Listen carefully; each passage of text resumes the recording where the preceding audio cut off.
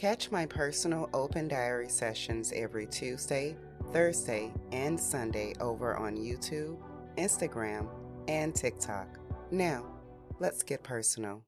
Oh, hey, look who's peeping in. I just completed an entry. Go ahead, check it out.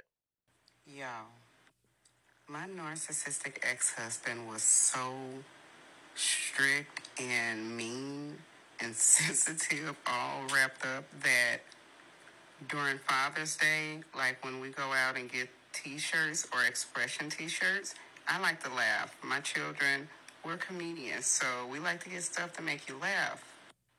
But we literally couldn't get any t-shirts that would, be a shot to him pretty much. The comedy that takes a shot at your age or it takes a shot at your dad bod or whatever. Couldn't do any of that.